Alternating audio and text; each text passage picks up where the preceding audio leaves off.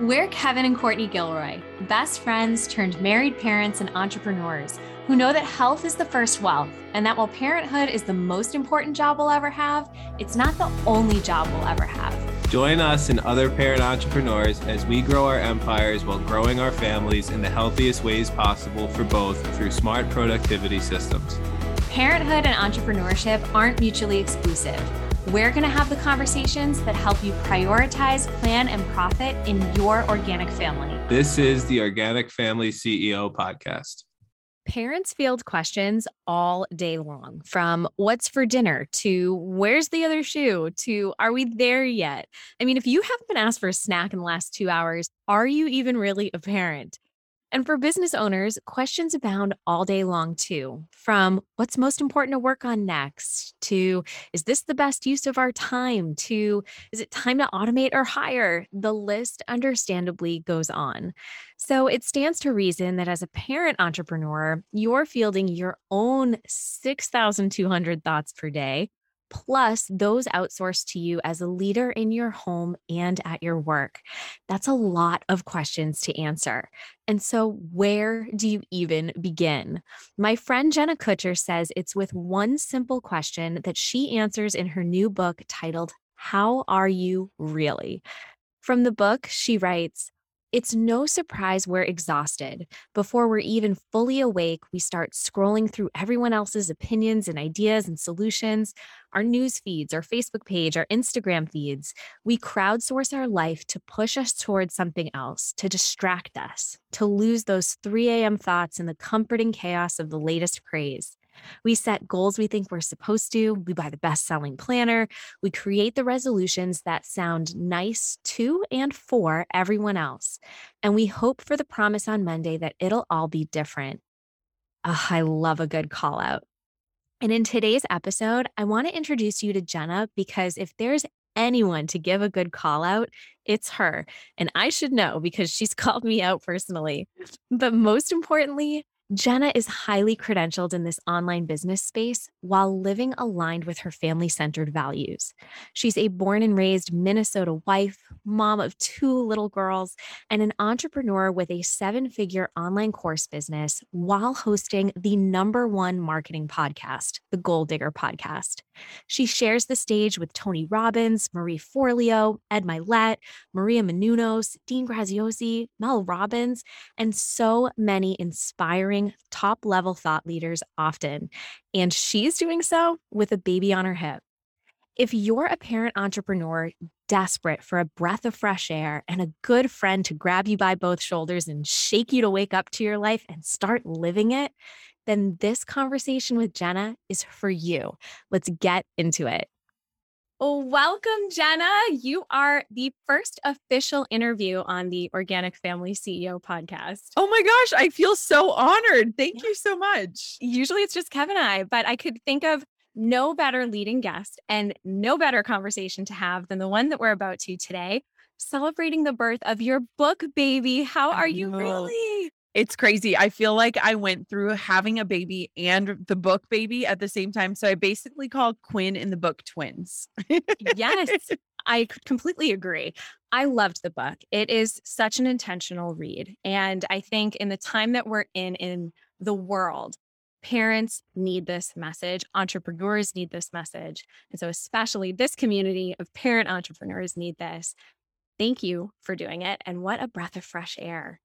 Thank you. I'm so glad it feels that way because it feels that way to me too. Good. Well, I want to dive right in because in the book, you talk about the initial vision that you and Drew had for parenthood and how you realized that your vision wasn't aligned with your reality, the logistics of your lives. And to quote, you shared, while our hearts were aligned with the vision of our future, the reality of where we were when the test said pregnant didn't accommodate the opportunity for us to be the kind of parents we wanted to be. That's a powerful realization. So tell us about the kind of parents you wanted to be, maybe that pancake vision. Yes. What was required for you to shift that reality to where you are now? Oh, that's such a good question. So what's even more fascinating is if we go before that, I didn't want to be a mom for a long time. Mm. Then it was on my heart and I just like really shifted, which was shocking because it's like, wow, we can change our minds and we can change and grow. What a beautiful reminder for all of us. But the first time that we got a positive pregnancy test, I was a full-time wedding photographer and I was in the business of trading time for money. And I was also in the business of denying help that I desperately needed as an entrepreneur. And I think a lot of people can find themselves that way. Just like the book feels like my baby, my business was my baby. And it was something that I was white knuckling because I was so worried to kind of release my grip on that control. I just believed a lot of lies around like, no one can love this the way I do. No one can do these things the way I can. And so when I got that first test, I remember we were in Hawaii at a luau and I was predicting my due date and my heart sank because I was like, I'm going to have to cancel on 5 brides. I'm going to have to give up a significant portion of our income and like this isn't going to work. Like how is this going to work? And Drew was selling wine, my husband, and he was in his busy season where they have blackout, like you can't take days off. And he was like, maybe I can get a weekend off. And I was like, this is not what we wanted. Like we pictured like being in nature with our kids and like being at home and reading stories. And like all of a sudden we're thinking about entering parenthood in this way that felt so frantic and like felt like suffocating. And so it was just fascinating with our experience because we went through 2 losses and it took us 3 years to meet our daughter. But the greatest lesson, and I couldn't see it when I was in it because you never can, right? It's so dark and it's so heavy. But now that I'm out of it, I can see that like that waiting season was just as important as what it was that we were waiting for, which was our sweet little daughter and these Saturday mornings having pancakes as a family. And so it was just a really big wake up call for us. And a lot of times I think those waiting seasons can get wasted because we are so stuck in that grief or like the almost. But for us, it was this time where we were just intentionally like releasing the grip, letting go of that white knuckle life so that we could figure out how to free up our time, which is our currency. And that's how we want to spend our lives with our kids. Mm. That is so good. And I think a lot of people can relate to the seeing that my life isn't lining up Yes. logistically with what I'm dreaming for, what I'm waiting for, being frustrated in the waiting and just wanting to get to that finish line. And something ultimately has to give. And Yep. often I think that begins with the permission to ask for something more, Yep. which is often easier said than done. So, Absolutely. talk to me about that, the permission to ask for more that you gave yourself. It's so interesting because when we are ambitious women, a lot of times we lean on tools to hold ourselves back. And what I mean by that is we lean on things like gratitude, which is one of the most beautiful practices a person can adopt. But gratitude can like keep us feeling grateful, but it can also keep us feeling stuck. And what I mean by this, and I've recognized this so much, even with my dearest friends, is that if we're having something that feels off, or if we're in a place in our life, whether it's career or marriage or motherhood or whatever, that we're struggling, we often share that struggle with apology and then have all the caveats of like, but I'm so lucky because I have 401k, or I'm so lucky because I have healthy kids. And one, I think we all need relationships where we don't have to throw in the caveats, where people know we understand that there is privilege and that there is gratitude and that there are all these beautiful things. But also, when we feel that nudge or that ping that there might be something different or there might be something more, a lot of times it's easier to ignore it because the second we acknowledge it, the second that we recognize it and even speak it into existence means that we need to do something about it. And I think a lot of us are afraid to even whisper those like deeper desires because we're like, well, crap, now I need to like go out and do something. And I think that's where a lot of people are finding themselves right now. Absolutely. And to speaking to this audience, the Yeah. parents I feel have another layer of this because Oh, not only yes. that you're now called to do something, you've acknowledged that there's something more to do, but it's for yourself and that can feel Yes. selfish. And now I Yes. feel guilty because shouldn't I do more for my kids, more for my partner, more for my home? And you've added on all of these extra to-dos by default of just naming, hey, there's something more in this mirror here for me. Yes. How do you reconcile with the initial pang of guilt that can come with looking at growth? I have it all the time. And I don't know if you I mean, I hope we can reconcile it. But I also remind myself there's this part in the book where I talk about like integration and blend, because a lot of times when I have mom guilt, it's that I'm not incorporating my children into the work, or I'm not even allowing them to like see what is happening. Like today, this morning, Coco was up in the middle of the night for 2 hours. We're transitioning to a toddler bed, which presents interesting We challenges. should have texted each other. Oh my gosh. And I was like, baby, like mama's got to go to bed. Mama gets to talk to people tomorrow. And she's like, talk about what? And I was like, kind of inviting her to understand like my humanness and my human nature, but also like my intention and inspiration. And so now it's such a fascinating thing having a toddler that kind of understands more, because I get to invite her into this work, whether it's sitting next to me during a team call, attending an event with me and watching me on stage, or just literally watching Baby Shark while I was writing my book in the corner of my screen. And so it is fascinating, because I think the guilt comes in when we try to separate things and try to live with like our life in boxes, because it's not meant to be that. And so even when it comes to like my marriage with Drew, like if there's something that's going to take me away from my family, how can I either incorporate them into it or communicate why this is so important to me and help them buy into the vision? That shared vision is everything, because I think guilt comes in when you're the one carrying the torch and lighting the path on the same way? Yeah, we shoot ourselves in the foot when we make it our responsibility solely to execute this vision. Being the CEO does not mean you're solo. You might start your Yes. business solo, but Yes. when it comes to the family angle, you're not solo. And so now you have a team. Of course, the buy in makes sense. And I think Yes. the guilt can come from us not acknowledging that there is some action steps that we all can take, a bigger conversation that we get to have. And you bring up a good point when you say, talking to your spouse, talking to Coco, and that seems like it's part of your natural operating system. But tell me logistically, what does your family operating system look like behind the scenes? And we love specifics. So Yes. tell us what happens in a day, in a week. Yes. Okay. So last night was Sunday, and Drew and I were getting ready for bed. And I was like, okay, let's sit down at the kitchen island and I'm going to walk you through my schedule this week, because he's a stay at home dad, but I'm still nursing our little one, and he's doing like school drop off and pickup and like all those things. And so we really do have to be like a tag team on like, am I going to need to thaw out a bottle, or are you available? Like, how are we working this? And so I like sat him down and I was like, I need your full attention. We're going to walk through this together.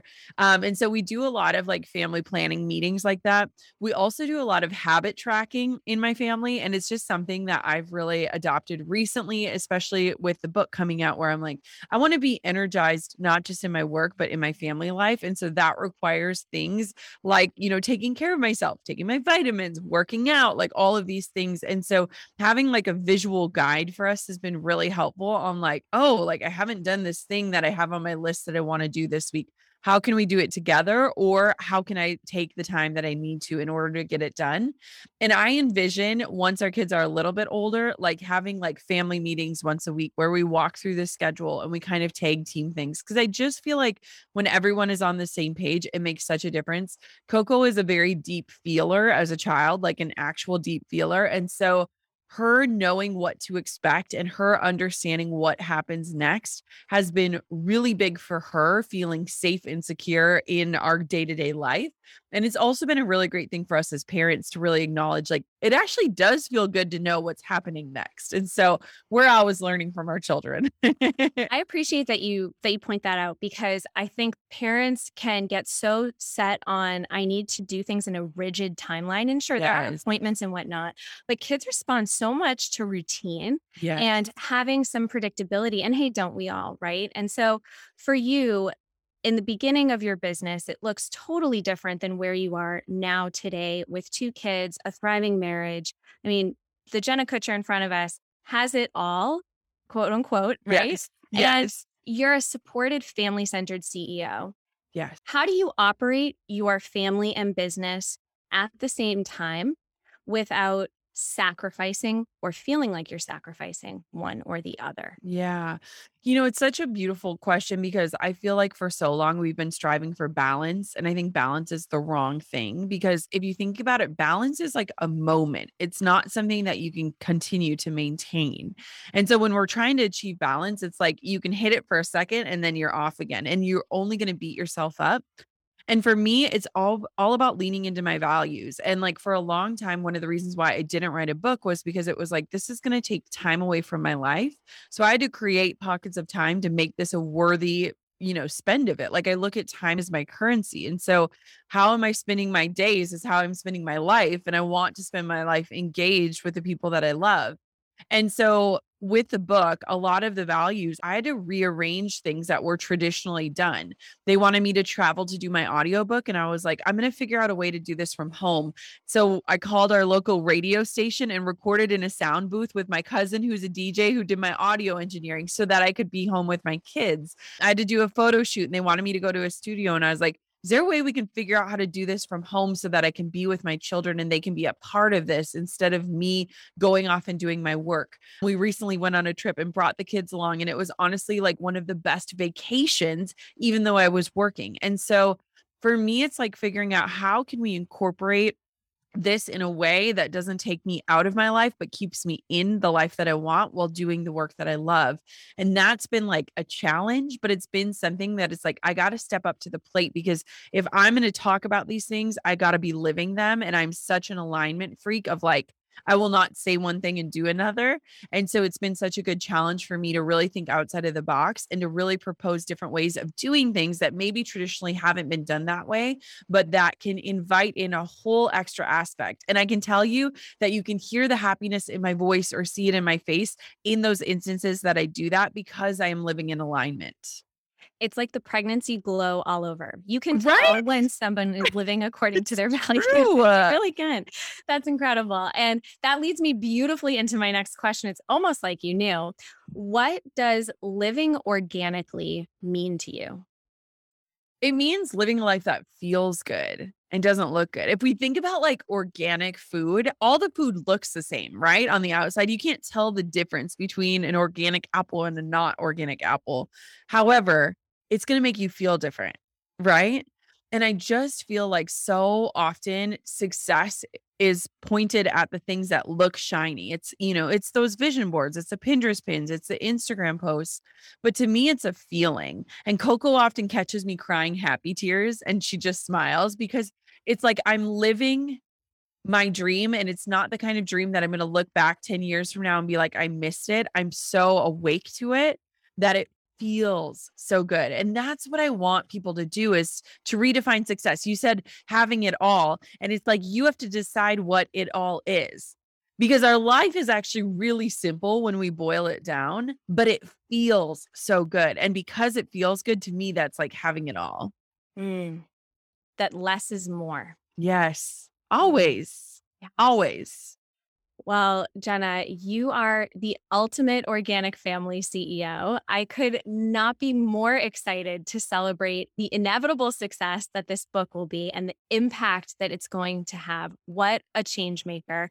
Thank you for sharing your personal behind the scenes with us. Courtney, thank you so much for letting me be your first guest. I feel so honored. And thank you for doing the work that you do. Your audience is so blessed to have you and to be able to speak into this. I wish that a decade ago, people were talking about these topics because I think it would have saved me a lot of heartbreak. It probably would have saved me a lot of chapters of that book.